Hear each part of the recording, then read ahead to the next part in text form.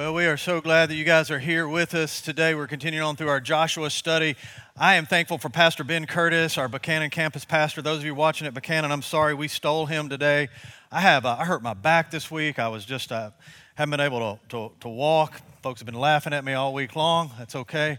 But Ben preached Thursday night, and he's here today. If I lock up, he's going to come right in. He's in the bullpen waiting to go. So we're excited. Well, I hope that doesn't happen, just to be honest. So hope we can hang in there. We're talking about Joshua and courage, so you need to have some courage today if you're preaching on Joshua. If you have your Bibles, let's open them up to Joshua chapter 11. And we're going to talk about a battle plan to possess the land. Now, here's the thing today. This is going to take some engagement, because I think it's a very important message. It's one of the reasons why we chose to study the book of Joshua. It's also one of the reasons why people stay away from the book of Joshua, because the book of Joshua can be a difficult and delicate book to study. But those of you who are just new with us, the children of Israel have left captivity in Egypt. Because of their unbelief, the giants that they saw in the land, which we'll dig into today, they shrink back in fear. 40 years they wander in the wilderness, and then they have an opportunity to step in under Joshua's leadership and take possession of the land. We're going to see today over and over and over again, victory and possession are two separate things. And hopefully that'll be clear as we go on. And so what the children of Israel had to do under Joshua's leadership is they had to drive out these inhabited, fortified people in the land so that they could take possession of the land. Now again, for many people, even as we see the passages we're about to read, and it's going to be a lot of imagery of battle, people being destroyed, defeated, killed. People have a hard time with that. If you were here last week, one of the things that we said, we also, by the way, have 3 different episodes on our podcast to deal with this in greater detail. I understand it's a real issue. But you have a group of people that have been living in the land of Canaan for over 1,000 years. If you go all the way back to Genesis chapter 15, God says the children of Israel are going to possess this land, but not until the time of the Amorites, or the sin of the Amorites had reached their full measure. In other words, this group of people that were given to incest, to child sacrifice, just to all these type of just ruthless pagan practices, God is giving them time and time and time to repent. And some of them do. Rahab does. We saw that very early in the book of Joshua. This prostitute that understands the power of God and the people of God, and she surrenders to that. The entire group of people we know is the Gibeonites. They see the power of God and surrender to that. But many of these people groups do not, and so judgment falls on them. Now, Joshua chapter 11, let's go ahead and jump in, starting in verse 5. All the kings joined forces and made camp together at the waters of Merom to fight against Israel. Chapter 11 starts very similar to chapter 10.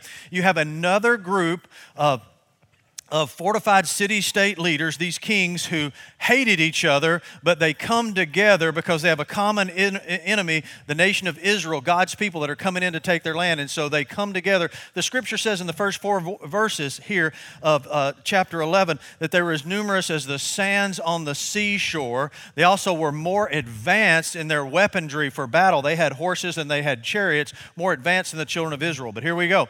The Lord said to Joshua, verse 6, "Do not be afraid of them." Why does God tell Joshua to not be afraid? Because Joshua is afraid. And that would make sense. You would be afraid too against overwhelming odds. You're a group of people that have just come out of slavery and captivity. You're outnumbered, and the armies that you're facing have more advanced equipment than you. Do not be afraid of them, because by this time tomorrow, God says, I will hand all of them slain over to Israel. You are to hamstring their horses and burn their chariots. Well, that's a hard passage. What's going on there? The horses and the chariots that the armies of Israel had were their advanced weaponry. Pastor Ben said this Thursday night. It was interesting. First time we see horses and chariots used in battle. But what God is saying to the children of Israel is, I want you to trust in me. I'm your advantage. Don't trust in these other things and try to leverage them. Those are lesser things. You trust in me, but we're all prone to do just the opposite. So Joshua and his whole army, verse 7, came against them suddenly in the waters of Merom, and they attacked them. If you have your Bible open, I'd encourage you maybe to underline that word suddenly, because it's going to be one of the keys that we see to victory. And you see it over and over again. When God calls us to do something, the best thing to do is do it immediately, right? The longer that we wait, the more the enemy begins to work to rationalize and justify it kind of in our mind to delay obedience. Verse 8, and the Lord gave them into the hands of Israel. God keeps his promise. They defeated them and pursued them all the way to Greater Sidon. Now, some of you are like, well, this is kind of getting weird with all these cities. So they defeated them and then they pursued them. Here's what I want you to see. Momentum is happening here. The children of Israel are getting a victory, and then they gain some momentum and some confidence, and they're pursuing. And I want to say this to you. That's what God wants to do in your life spiritually. As we begin to get some spiritual victory in our life and begin to have some spiritual momentum, that's when things can get really good. And we're going to see that today. Verse 9, Joshua did to them as the Lord had directed. He hamstringed their horses and burned their chariots. Again, he's obedient to what God's called him to do, even though in the time it didn't make sense, and even though people around Joshua might have said, hey, Joshua, like we don't have any horses and we don't have any chariots. These would be pretty cool to have. Like we might have an advantage there. And Joshua says, our advantage is the Lord our God. And so that's what he's trying to keep before them. Look on down at verse 16. What we're about to see is a turning point in the book of Joshua. Up to this point, these first 11 chapters have been a battle for the land. The children of Israel were victorious because God had brought them out of captivity in Egypt through the Red Sea. They had crossed the Jordan River. Those are pictures of their victory, right? But now they have to take possession of the land. So it has been a fight for this land, and we're going to see the battle end and them possess the land here. Look at verse 16. So Joshua took this entire land. That's not a small thing. Right?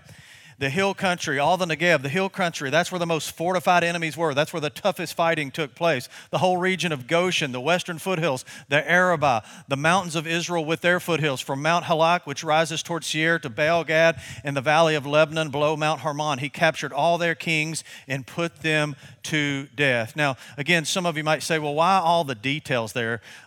A couple things. First of all, these are real cities. This isn't a story that is just a fairy tale. That is a historical story. All these are real places. It also reminds us that God laid out the boundaries for his covenant people in the land that he was going to give them. And some people say, well, what's the difference between what God is doing here with the children of Israel coming in and taking over this land from what Russia is doing in the Ukraine? Is this just a land grab? No. God had promised this land to his children way back during the time of Abraham, one of the first characters that we see in Scripture, over 1,000 years. And from this land, about the size of Rhode Island, right, a small piece of land, God was going to raise up his covenant people. The Messiah would come through this group of people and be a light and salvation to all nations. So that's what God is doing. Verse 18, Joshua waged war against all the kings for a long time. If you have your Bible still open, I want you to underline that phrase, for a long time. Here's what we know. We read this and we think, well, Joshua and the children of Israel, they just crossed over the Jordan River. They came into the land and boom, they drove out all the inhabitants pretty quickly. I mean, we just read this in about 20 minutes, right? So that's what happened. It took 7 years. This was a 7-year battle for conquest of the land. That's going to be really important in just a few moments. So Joshua waged war against all the kings for a long time, except for the Hivites living in Gibeon. That's the group of people that we saw several chapters back that deceived the children of Israel, right? And Joshua makes a covenant. He compromises with them, and so he has to keep his oath, which we saw last week was a great thing. He keeps his commitment, but not one city made a treaty of peace with the Israelites, who took them all in battle. In other words, Joshua is done with compromise. He understands how much compromise had already cost him, and he doesn't make any more compromises. He obeys the Lord and does what God has called him to do. Verse 20, for it was the Lord himself who hardened their hearts to wage war against Israel. God brought all these kings together. It was all his plan against overwhelming odds, so God can show his undescribably great power, right, to bring about this victory, so that he might destroy them totally. In other words, drive these inhabited people out of the land, exterminating them without mercy, as the Lord had commanded Moses. And for so many people, man, that's tough.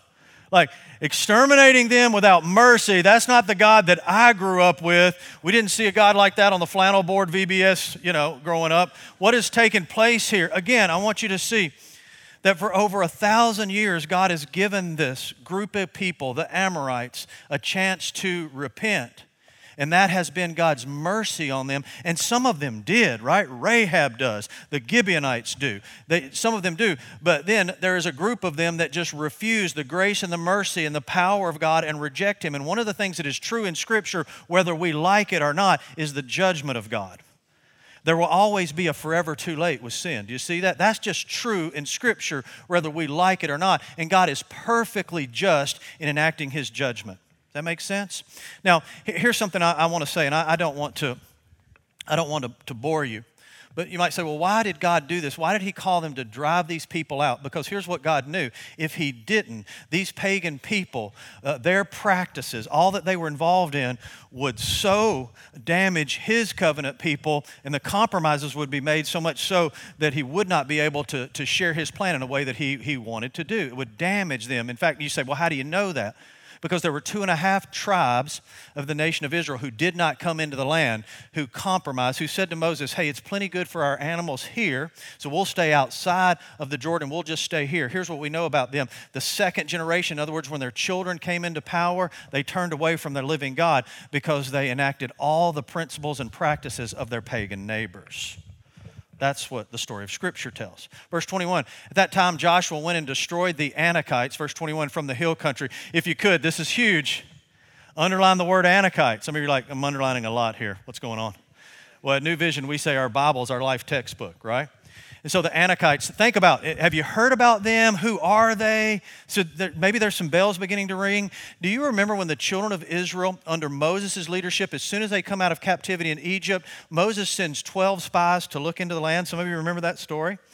10 of them come back with a very negative report. And what do they say? The reason that they won't go into the land, they say there are giants in the land. That's these Anakites.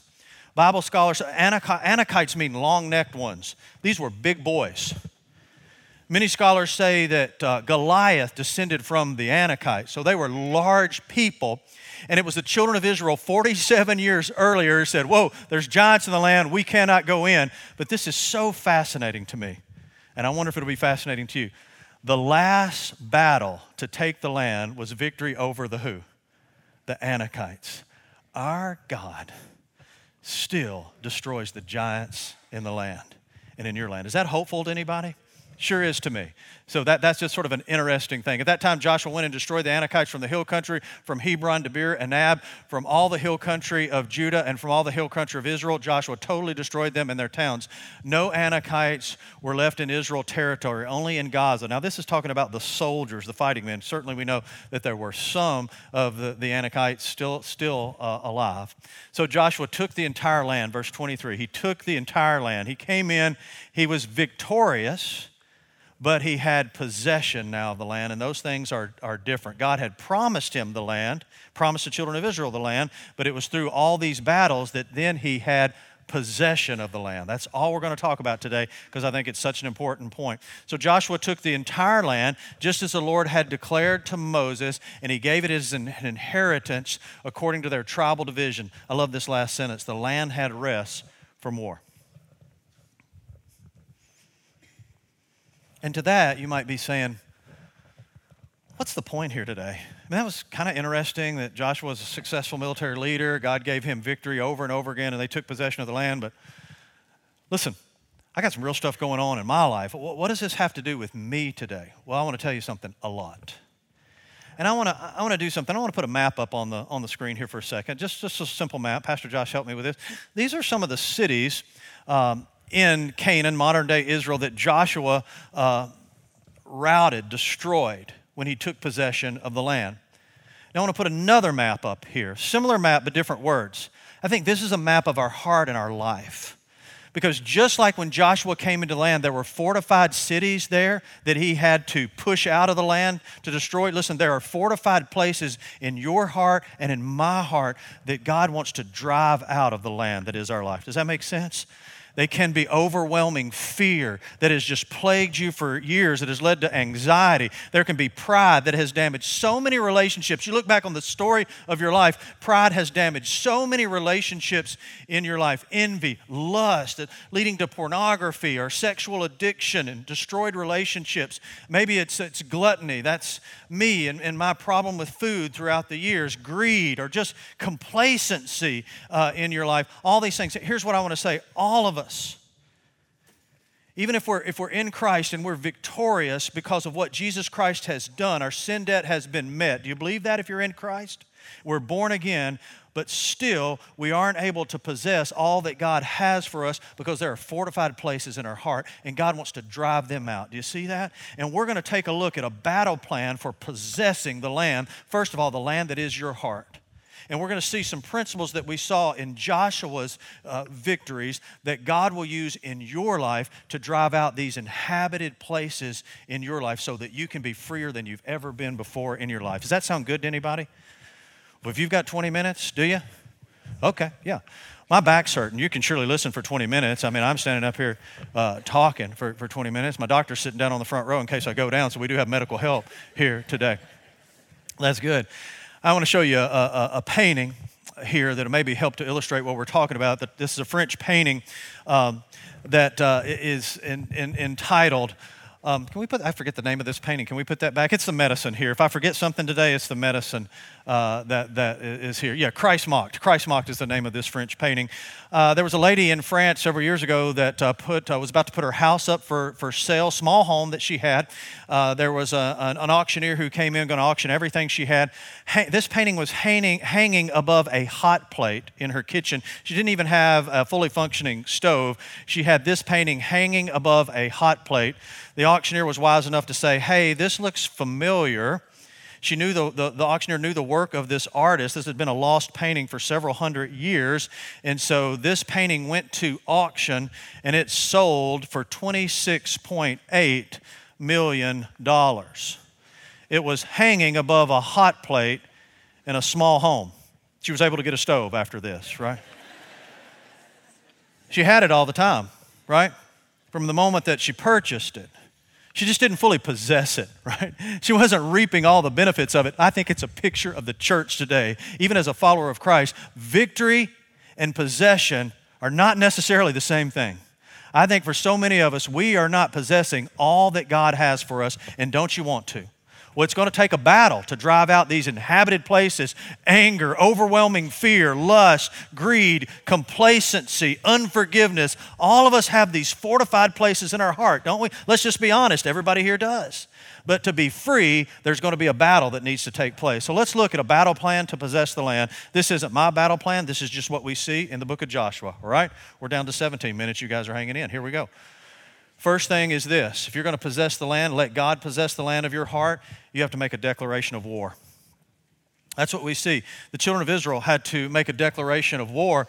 I hear so many people talk about wrestling with sin. The time of wrestling with sin is over. We need to declare war on these fortified places in our life. Declaring war is what makes the difference in our spiritual life. Let's take a look at these pictures that you have seen and I have seen from the Russian invasion of the Ukraine. These are Ukrainians, just everyday men and women just like you, who have grabbed a weapon, who have ceased their work, and they are going to war to defend their land. I think it is time for the church to go to war, to step into the freedom that is there in Christ. God could have given, let's go back to Joshua, he could have just handed them the keys to the land and driven out all of those inhabited people. Couldn't God have done that?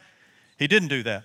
He wanted to work in and through them. There was going to be a battle that is going to take place, and that is a battle that needs to take place in our life for us to possess all that we have in Christ. You following me? So we have to declare war on those things. And so why declare war? Because when we declare war, it creates a sense of urgency. There's a lot at stake. It heightens our senses. Every time in war, every time a twig cracks, you look around and you see you're alert, right? You're not distracted by anything else except the battle that is at hand. You live very purposeful, right, in war. That's what we need. And you clearly understand your enemy. Here's one of the things. We need to identify the enemy. I mean, and just one at a time. What is that first thing you think that God really is wanting to drive out in your heart and your life? I know what it is for me. I have to call it what it is. Because listen, when we identify the enemy, it helps us develop a battle plan. Craig Groeschel says this, and it's a great statement. He says, you can't defeat what you can't define. So what is it right now that God says, listen, it is time to go to war. It is time to go to war against that lust. It's time to go to war against that deep-seated unforgiveness. It's time to go to war against envy that is robbing you of any kind of contentment. It is time to go to war against that fear and that anxiety that has taken so much from you. It is time to go to war against that addiction that robs you of who you are over and over again. Declaring war also does this. It breeds a heightened dependency on God, right? Because we're all in. The children of Israel in Joshua chapter 11 were up against a superior army in number and in weaponry, But when they declared war, it created a greater dependence upon the Lord, which brought about their victory. That same thing can happen. Pastor Ben shared this quote with me. Actually shared it Thursday night. I stole it as I was watching online. He said, overwhelming odds drives us to our undefeated champion. Do you feel overwhelmed against lust, against anger, against unforgiveness, against an addiction to alcohol? Do you feel like there's overwhelming odds against that thing? It's been plaguing you or battling you for so long. Well, listen, overwhelming odds drives us to our undefeated champion.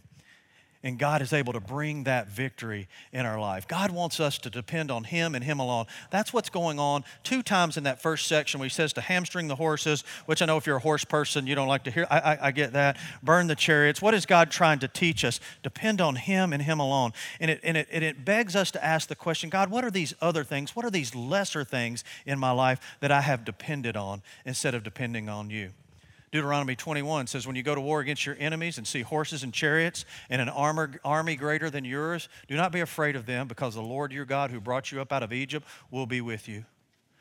Look at this, another similar passage, Psalms 27. Some trust in chariots, some trust in horses, but we trust in the name of the Lord our God. You know what would be great homework? What is it that you're trusting in? What is it when life gets tough, when the battle rages, that you trust in other than God?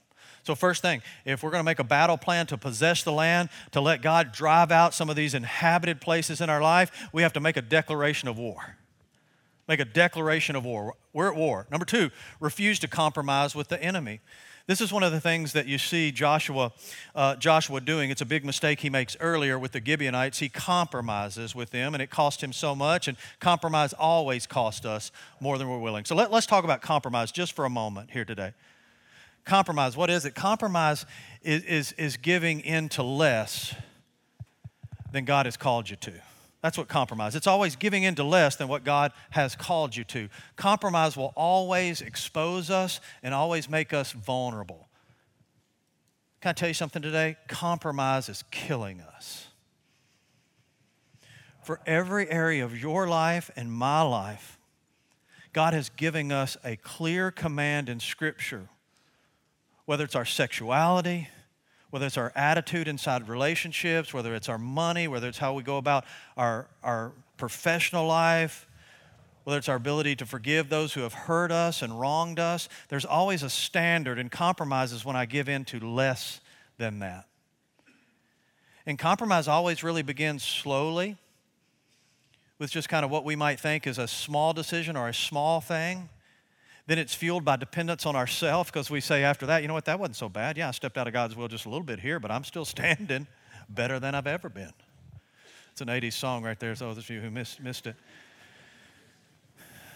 Then we begin to form deep-seated habits that are hard to break. That's where these fortified places are. They start with small compromises, dependence upon self, deep-seated habits that are hard to break.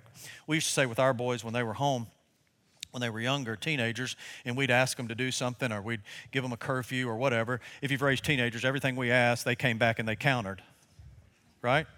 You're like a negotiator. And we just developed a rule. We said we don't negotiate with teenagers here. Our government doesn't negotiate with terrorists. We don't negotiate with teenagers. There can be similar. We said we don't negotiate. We don't negotiate with you. Didn't always work, right? But that's what we do. We're always negotiating. But negotiating with God, in a sense, we're compromising our faith, and compromise is a killer. Charles Spurgeon, who we quoted last week, maybe one of the greatest preachers of all time, from the 1800s, here's what he said, and it is so true today. He says, I believe that one reason why the Church of God at this present moment has so little influence over the world is because the world has so much influence over the church. We've made compromises in so many ways. And here's something that is so important. I want to share this, and I really hope you can wrestle with it a little bit. Here's one of the things that compromise does. Compromise always dims your light, which is meant to be a witness to the world. In fact, if you're a follower of Jesus Christ, the reason that you're still here is to bring glory to God, and so that other people can see the nature of who God is. In fact, that's the story of the nation of Israel. They were supposed to be a light to the nations, but compromise dims the light. And compromise is always costly. Remember, we talked just a few moments ago, those of you who were locked in, the 2.5 tribes that said, you know what, yeah, I know we're supposed to go in and possess the land, but we're good here. Like, we're close, because compromise is always that. Like, I'm close. Like, we're just going to stay just on this side of the river, right? Because it looks like the cattle can graze well here, and like, we don't want to go in and have to fight day after day. We got this. So they compromised, and they stayed just close to the river, but didn't cross the river. And by the next generation, they were destroyed because they'd given in to the sins of their neighbors. That's what compromise does. So if you want a battle plan to possess the land, first of all, we're coming to a close, make a declaration of war. Number 2, refuse to compromise with the enemy. Number 3, I hope this encourages somebody. Number 3, realize that possessing the land takes time and a tribe. Remember, I asked you to underline a word in verse 18, Joshua chapter 11, verse 18. Joshua waged war against all the kings for a, help me, long time. How long was this battle to take the land? 7 years. You ever anybody here frustrated with your spiritual growth and think, I should be further along than I am right now? Anybody? Me? You ever had that time? Like, I should be further along in my marriage. Should be further along in my understanding of Scripture. I should be further along. I shouldn't be still struggling with this same sin area. I think we've all been there. But listen, taking possession of the land takes time. It isn't anything that happens overnight. It took Joshua 7 years to possess the land. And that struggle that you're in right now is going to take some time. Joshua doesn't possess the land overnight, and he doesn't do it alone. Right? We've talked about this before. It's hard to understand Joshua's success story without his running mate Caleb. They're right there side by side. When Joshua's down, Caleb's up. And they encourage each other. You won't do this alone. You won't possess the land alone. That's why here we talk about it every single week, to the point that people just get tired of it. We want you to be in a group. We want you to do life with other believers, because alone you will not possess the land. You're an easy target of the enemy. Joshua didn't win these battles on his own. He had the favor and the power of God, but he also was a part of an army. Do you see that? So who are these people that you are locking arms with, that you're being honest about the sin areas in your life? If you have defined it, called it out, what your struggle is, you've waged war against it, who have you let into that battle with you? And be willing to be patient. It'll take some time to do that. Eugene Peterson, he said this, he said, discipleship, or our spiritual growth, is really a long obedience in the same direction. I think we ought to encourage each other a little bit more than we do, right? I see that sometimes when somebody struggles, and we begin to load up in the church. We do that all the time, right? We load up, guilt and shame a little bit, understanding that spiritual growth takes time. Let's look at the fourth and final thing. Let's recap, then we're going to be done. And let me just say this. In just about 3 minutes, our band's going to come out. Pam's going to sing a song. It is currently my wife's favorite song, so if you get up and walk out, which some people did in the last service, it's going to offend my wife, and that will offend me. I'd come after you, but my back's hurting. I can't do that today.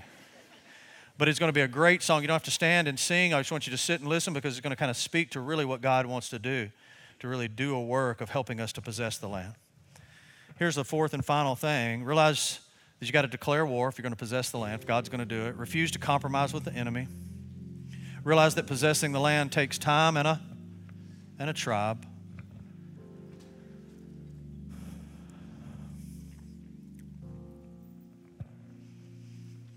And realize that your greatest struggle, what has been plaguing you for years, can become your greatest spiritual victory. I think it is so cool, this story.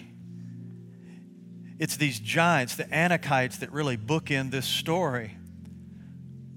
When the first Hebrews came and spied on the land, what did they see? They saw the giants. There's giants in the land. We look like grasshoppers to them. We can't go in. We're out. Cost them 47 years. A whole generation has to die off. But you got a giant in your land. And it's been plaguing you for years, hasn't it? And it has cost you so much.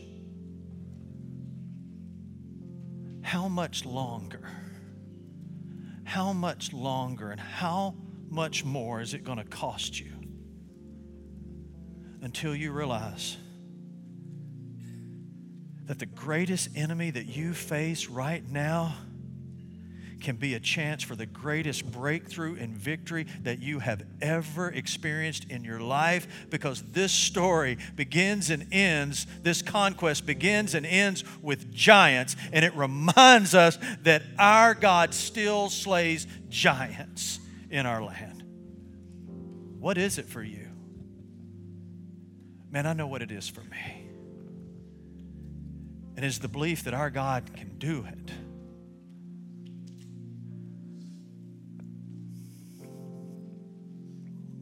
There's some teenagers that are watching online today. I've heard from some of you this week. You're exceedingly fearful what you see on the news, the threat of nuclear war, all that's going on in the Ukraine, and all the pictures that you're seeing just coming out of COVID and now this. And fear is paralyzing you. In fact, fear is your giant. It has cost you so much. That's your Anakite. And today, as we take a look at the Scripture, we see that our God drives giants out of the land. And He can drive them out of your land, and you can step into a place of rest, into a place of peace. Because your greatest struggle can be the moment of your greatest victory if you will trust Him. Father, thank you for this moment in time. Thank you for your word. We have been so confused for so many years, and we have just thought victory and possession were the same thing, and they're not. And so consequently, we have been saved and stuck. Our hearts have been full of these fortified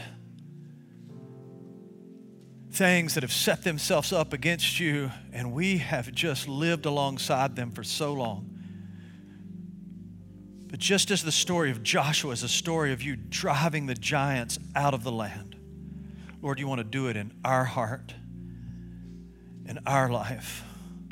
Father, today, could we declare war? Father, today, could we be done with compromise? Father, today, could you grant us the patience to realize it's going to take some time and a tribe? And God, today, could you just encourage us once again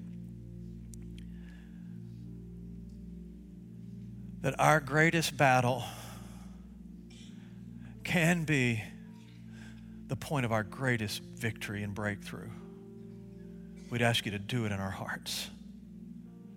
In Jesus' name, amen.